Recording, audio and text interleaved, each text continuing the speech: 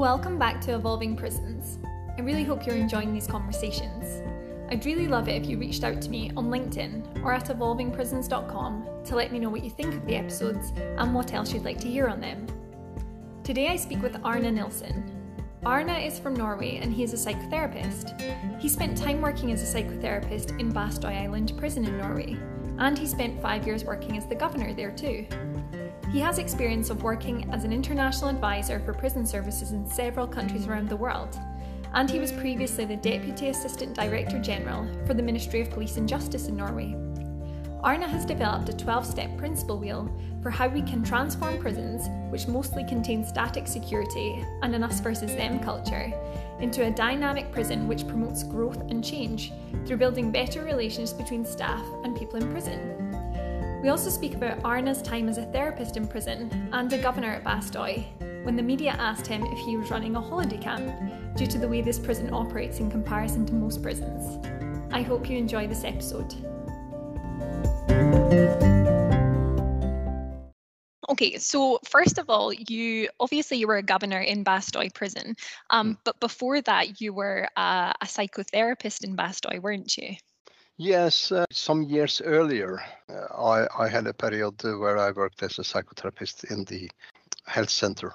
You know, in Norway, the health services in prisons are governed by the local authorities, the municipality where the prison is, actually. So I worked there for a period. But that was actually at the same time I worked at the Ministry of Justice. So I had just a break, gave me a break to do this job out there on Bastøy. Perfect. And in terms of meeting with prisoners, what percentage of prisoners would you be meeting with in your job as a psychotherapist?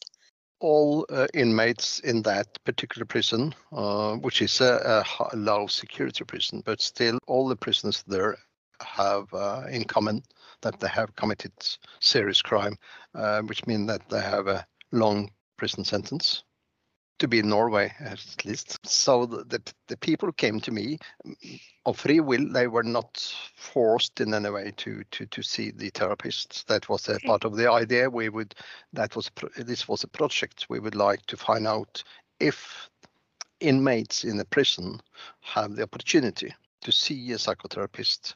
Would they make use of that service? Okay. And they did. So my days were filled up. And the inmates were people who have committed murders, different kind of serious violence, all kinds of serious crime, actually. Okay, and obviously you can't go into detail, but were they discussing their crimes with you, or was it more maybe their childhood or other things? Well, another thing which was important for me was to inform the inmates in the prison that they could basically talk about what they want to talk about, not being so fixed on their mentally problems, but just be there for them, so they could basically be in charge of what kind of subjects which would come up. So some of them talked about the crime they have committed because of guilt, but also, of course, because of the punishment which they was given. I have worked 25 years as a psychotherapist. It's hard to me to find a big difference between the inmates and the people who come to my office here, except from, of course, the average. The inmates had in common that they were, but of course I knew their background.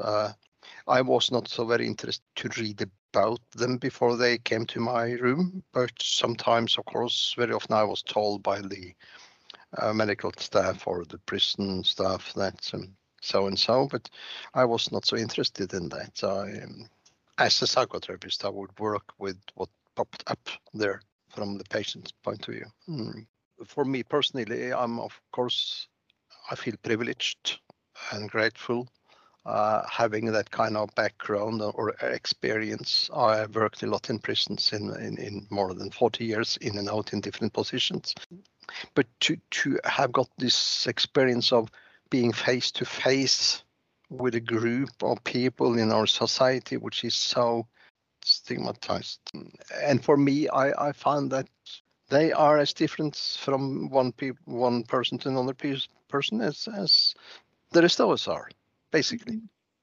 But of course, as I say, there are some certain differences because we know, for instance, that among the prison population in my country, anyway, there is between 65-75% of these people are in trouble with drugs, Okay. alcoholism, various sorts of mental disturbance, and very often a mixture of that. So the degree of that kind of problems are higher among a prison population than the rest of us. But without that, they are like you and me.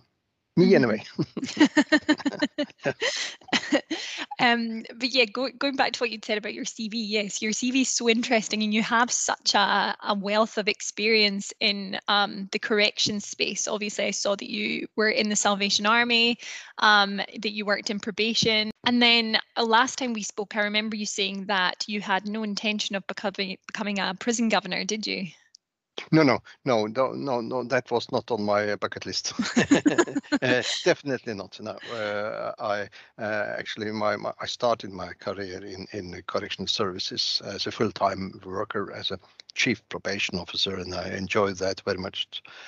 Many years, 11 years, and from there I worked in the inspectorate within different kind of departments, and in that way I learned a lot about how prison work or not work, in addition to my previous experiences from a visitor into the prison. So I had no intention of becoming a prison officer, but after having served in another country in Georgia, in Caucasus, as an expert, I came back to the ministry and the bureaucracy, and I discovered that my time was over, and I would like to. I have learned that I need to be closer to the group of people we are talking about. Mm-hmm. I'm not interested in prisons at all. I'm interested in the people who are packed up there.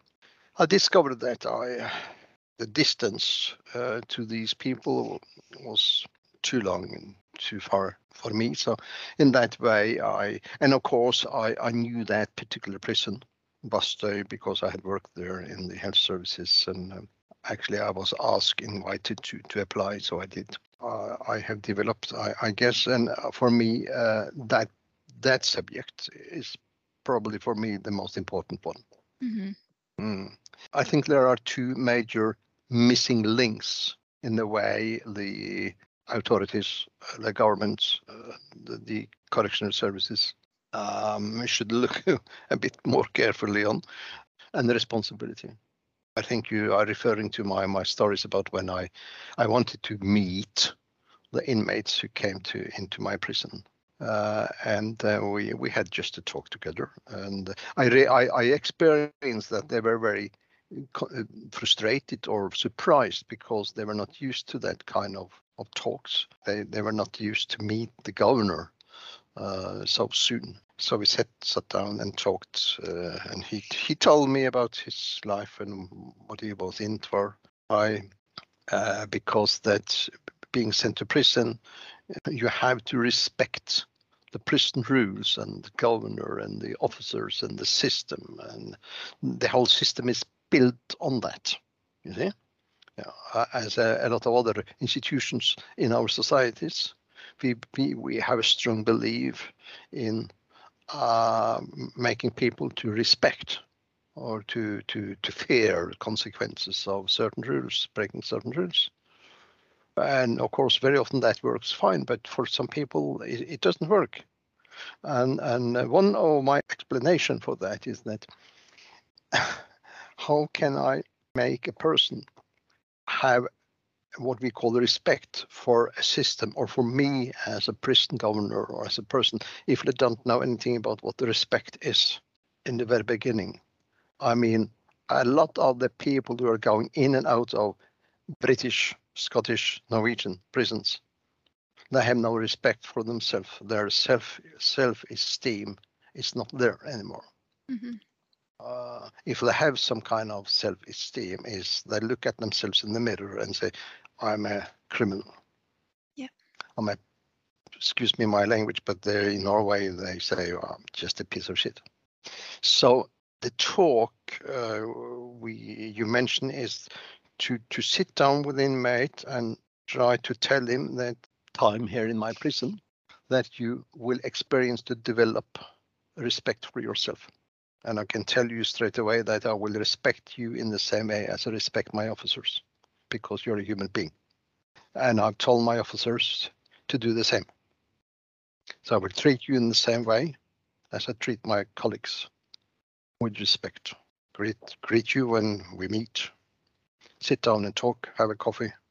My most touching experiences has been when I brought up this kind of subjects in my discussions and meeting with inmates to see their surprise. I jump into the last day of their imprisonment, when a lot of them came to say goodbye, and they told me that something has happened with me, and I said, why? What is that? Well, he could say, well, because of the way I have been seen, met, and treated by you and your staff, I'm discovered that I'm, as much as a human being, a decent person as you are. Amazing. That is one of the few things which seems to work. But a reason I cannot really, I have my fantasies, but I wouldn't talk about it. Why societies, why authorities, why governments, politicians don't want to face the reality and to talk about these kind of subjects. And the other thing is responsibility, because we talk about responsibility. We shall make these criminals responsible for the crime they have committed in the streets of Edinburgh. What is that? Prisons are the closest we can come to a kindergarten, because they are not given any kind of responsibilities while they are in prison. It's a mistake. It's a black hole. It's a missing link. So at the same time as you are paid respect, and of course I expect you, when you have discovered respect for yourself, I expect you to respect me and the surroundings. I will also hand over to you responsibility as much as possible for your life during your imprisonment. So all these principles I've talked about, these two are probably the most important. Yeah, so you're talking about the article that you wrote about transforming a static security prison into a dynamic organism for growth and change. And it's such a fascinating article. And as you say, that's 2 of your 12-step principles for how we can transform prisons. And it's interesting because worldwide, Norway is seen as being a country that is very progressive in terms of prisons. It's interesting that you have so much experience in prisons and you think, well, actually, there's still a lot that we're not doing right, that we need to get better. Definitely. Everything is not so good as you think it is. Talking about the prison services, during the last 5, 6, 7 years, we have seen very, very disturbing things taking place because of how the government, previous government, present government, how they put their priorities.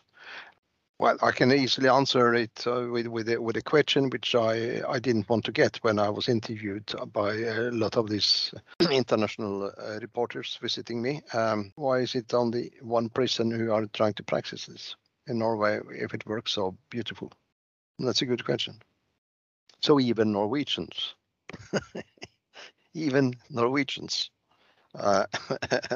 and so modern as we are, and we like to look at ourselves as missionaries for all kind of good news to other countries, peacemakers and so on.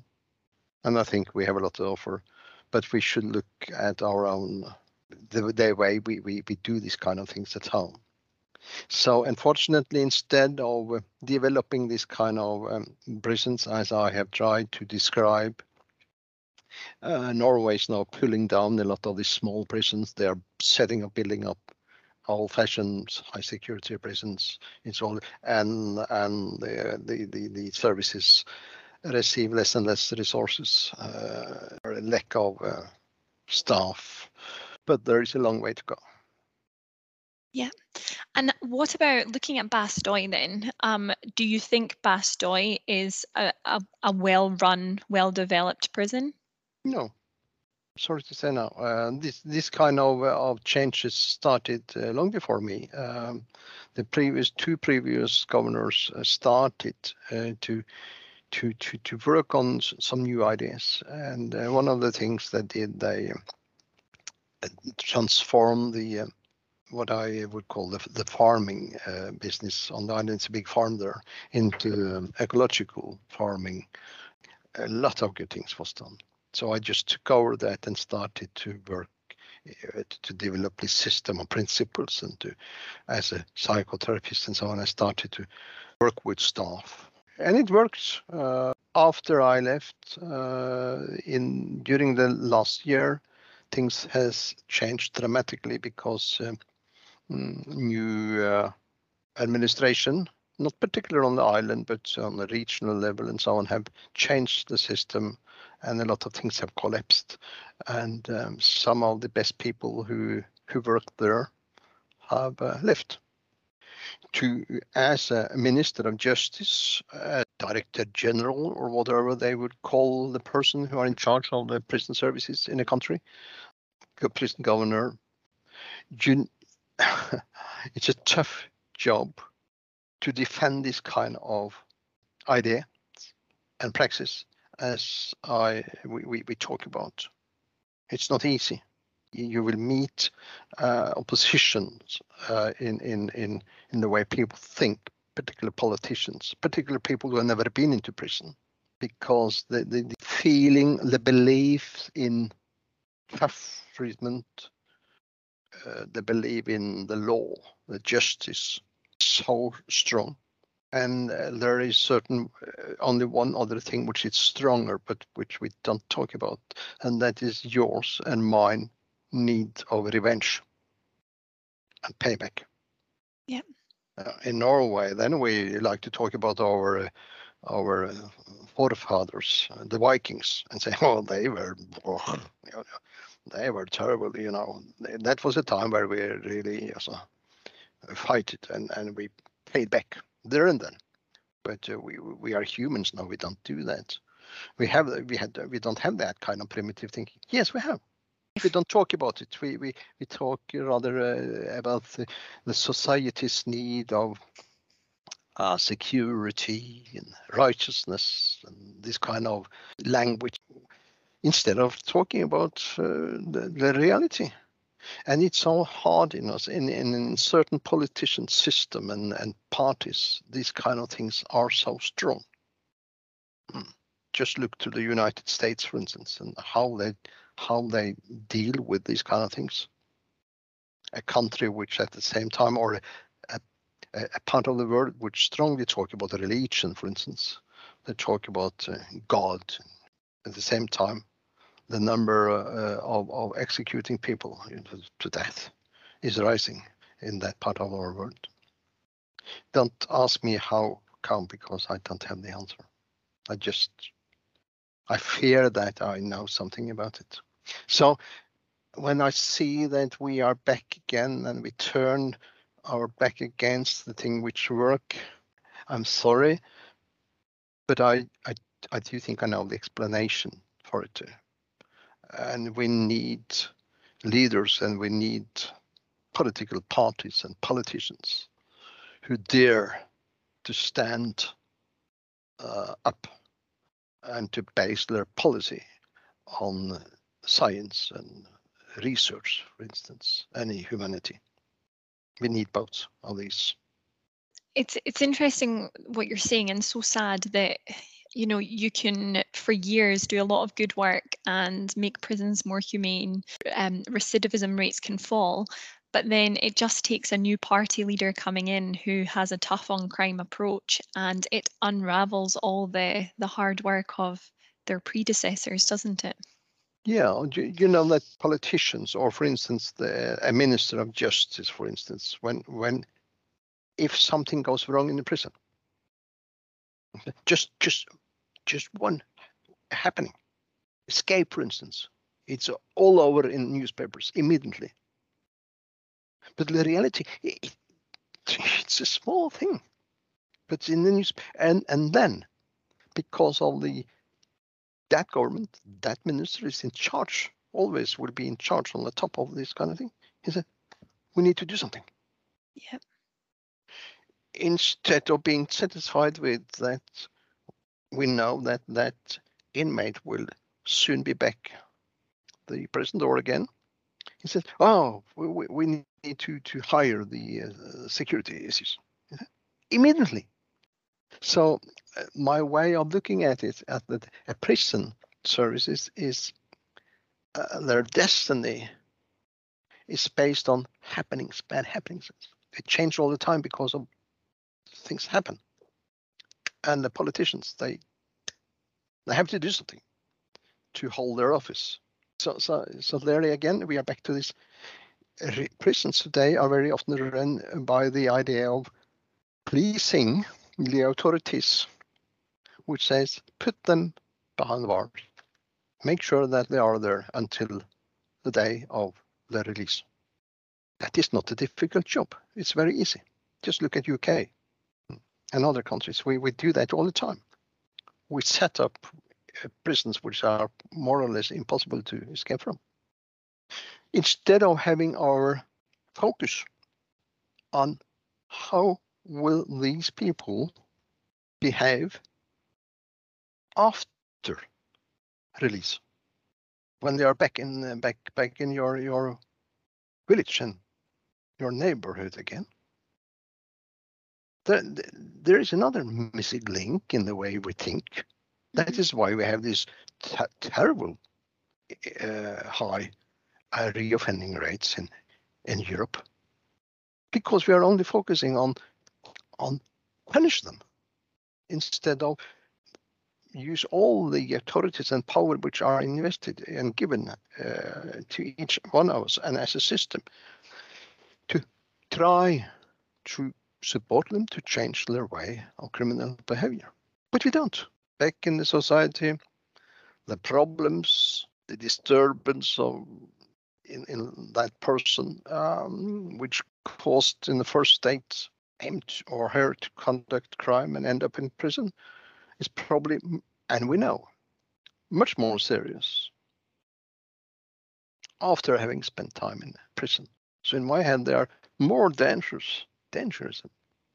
Yeah. Some of them are a bigger threat to the society and to themselves and to their families and their relatives and neighborhood, having been into Her Majesty's prison. Mm-hmm. But we don't want to talk about it. Yeah, it's interesting you saying that. If you don't mind, I'm actually just going to mention a quote that you'd said in a 2016 talk you did. I'm paraphrasing here, but somebody had come to Bastøy when you were the governor and accused you of running a holiday camp. And in the talk that you gave in 2016, you'd said, "You don't change people by power. For the victim, the offender is in prison. That is justice. Here, we teach prisoners to respect others. It is important that when they are released, they are less likely to commit more crime. That is justice for society." And it's so true what you've just said there compared to how prisons are. People think that we're protecting them by putting people into prison. And for the meantime, we are. But if we're releasing them and they're institutionalized and they, I've heard of prison being a school of crime sometimes, then I don't think people realize that sometimes these people are actually, as you say, more dangerous when we release them than before they went to prison. Not only schools, it's universities of crime. Yeah, sadly. It's a higher academic criminal school. And yeah, I said I stick to that. I believe that. I know I'm right.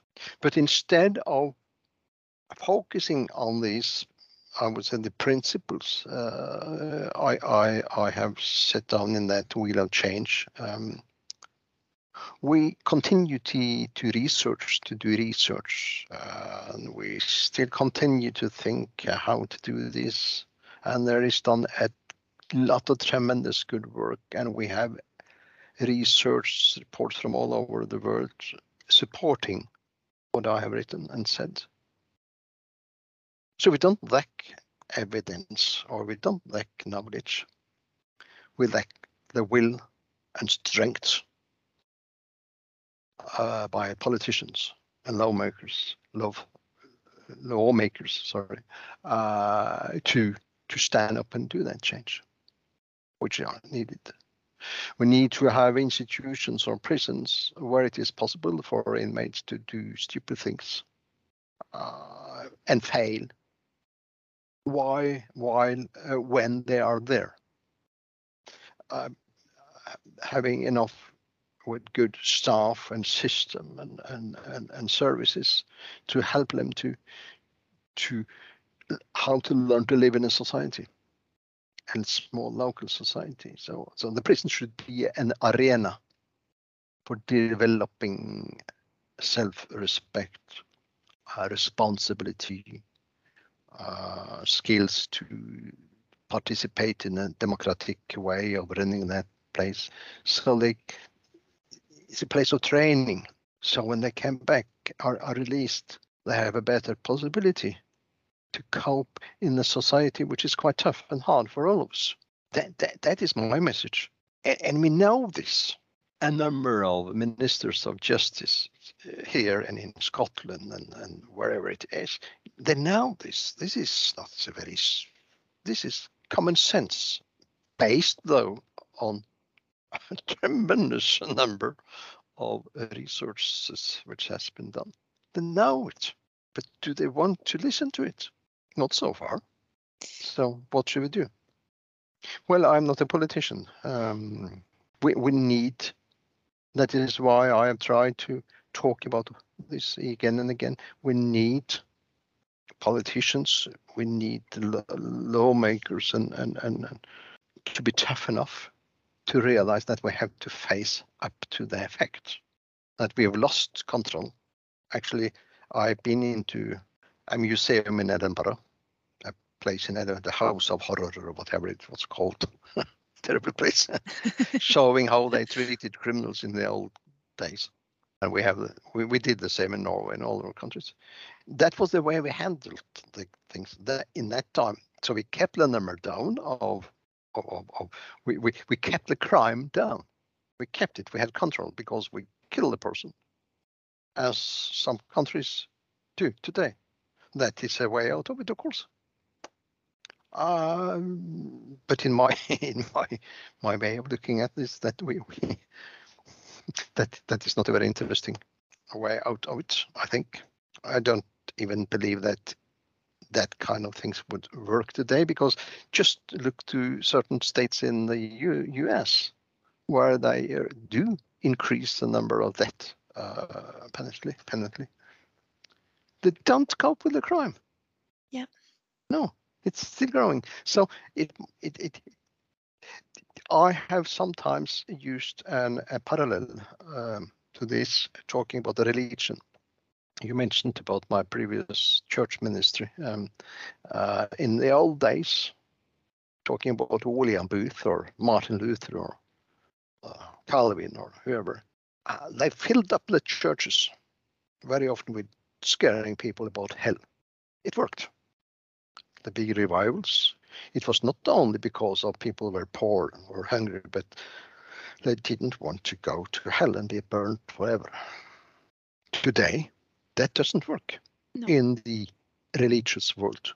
The only way to fill up a church or these huge, big, empty chapels of England or Scotland would be to make people coming there feeling good, singing songs and having joy in that way, in the sense they are able to do that, but doesn't work with scaring them.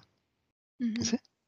So the same way we will find in the not a religious society, to scare people with saying, if you do that, you go to prison.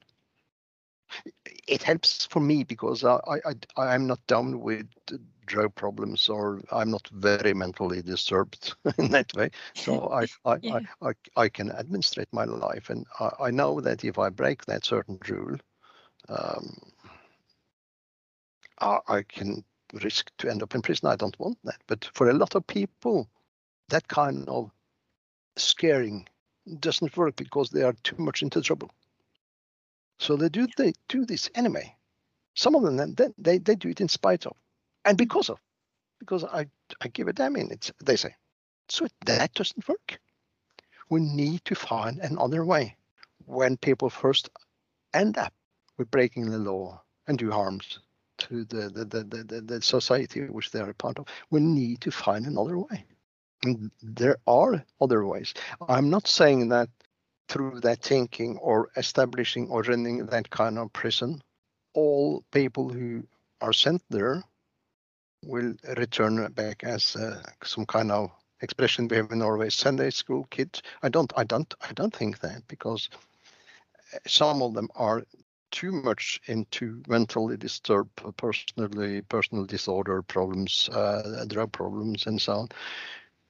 But in Norway, at least, the number we have, the people we have in sent to prison every year, most of them do fine with another kind of punishment, and they would not be representing a higher threat to the society because of that after release.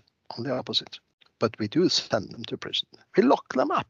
It's the most primitive thing we can do. I'm not saying that we shouldn't punish people. I'm not saying that. I'm probably a person who really want to have a well-organized society, and it must be consequences for the way I treat my fellow beings. But I'm raising question about the way we do it, because it doesn't work. On the contrary. The way a lot of prisons are run now, security is the fundamental thing, static security. And interestingly, in your 12-step principles, security is actually number 12, isn't it? In the will it is, because I'm trying to say that if you adopt the other 11 principles I write about, the security is taken care of in that way. Yeah. Because I've also said, and I've seen it work in that way, as more we make use of static security in a prison institution, as more the rise of the needs for more static security occurs. And that is also seen from a psychological point of view, very easy to understand. It's logical. As more we make use of static security, as more we have to increase use of it, because it disturbs the mind and the rest of the human being, instead of decreasing use of static security to more use of, help me, I lost the name, dynamic security. Yes. I saw this happen when people were transferred from a high security prison in Norway into this area, this island, and that prison.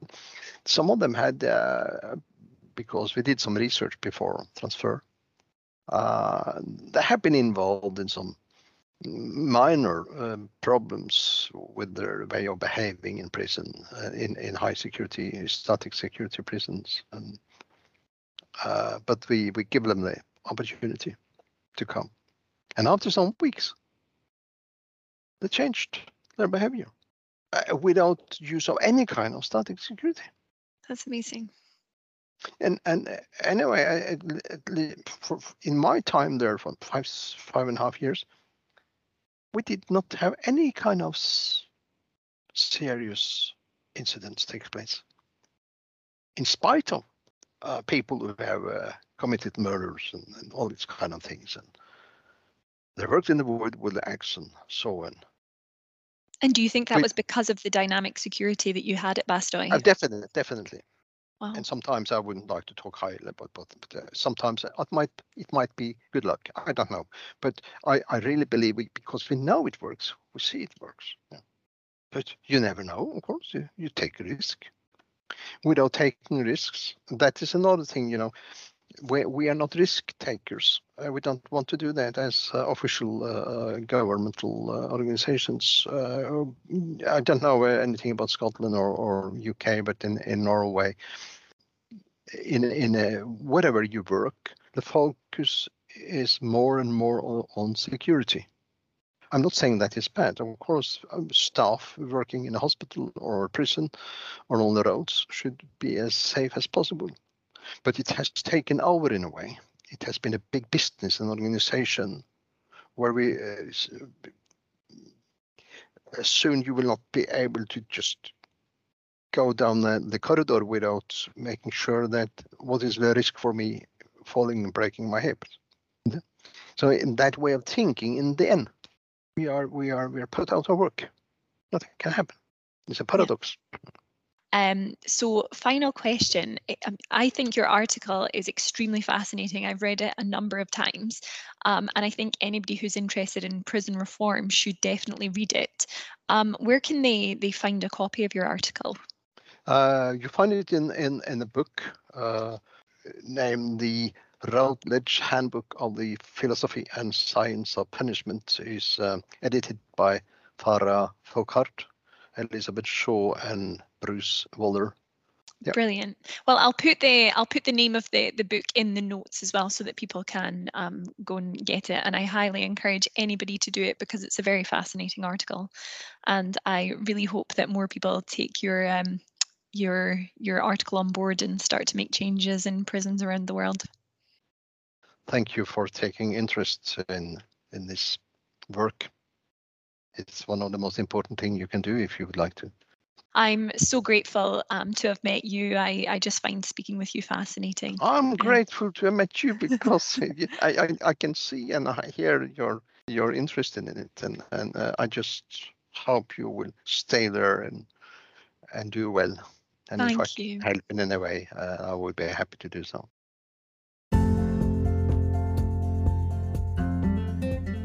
I hope you enjoyed today's conversation.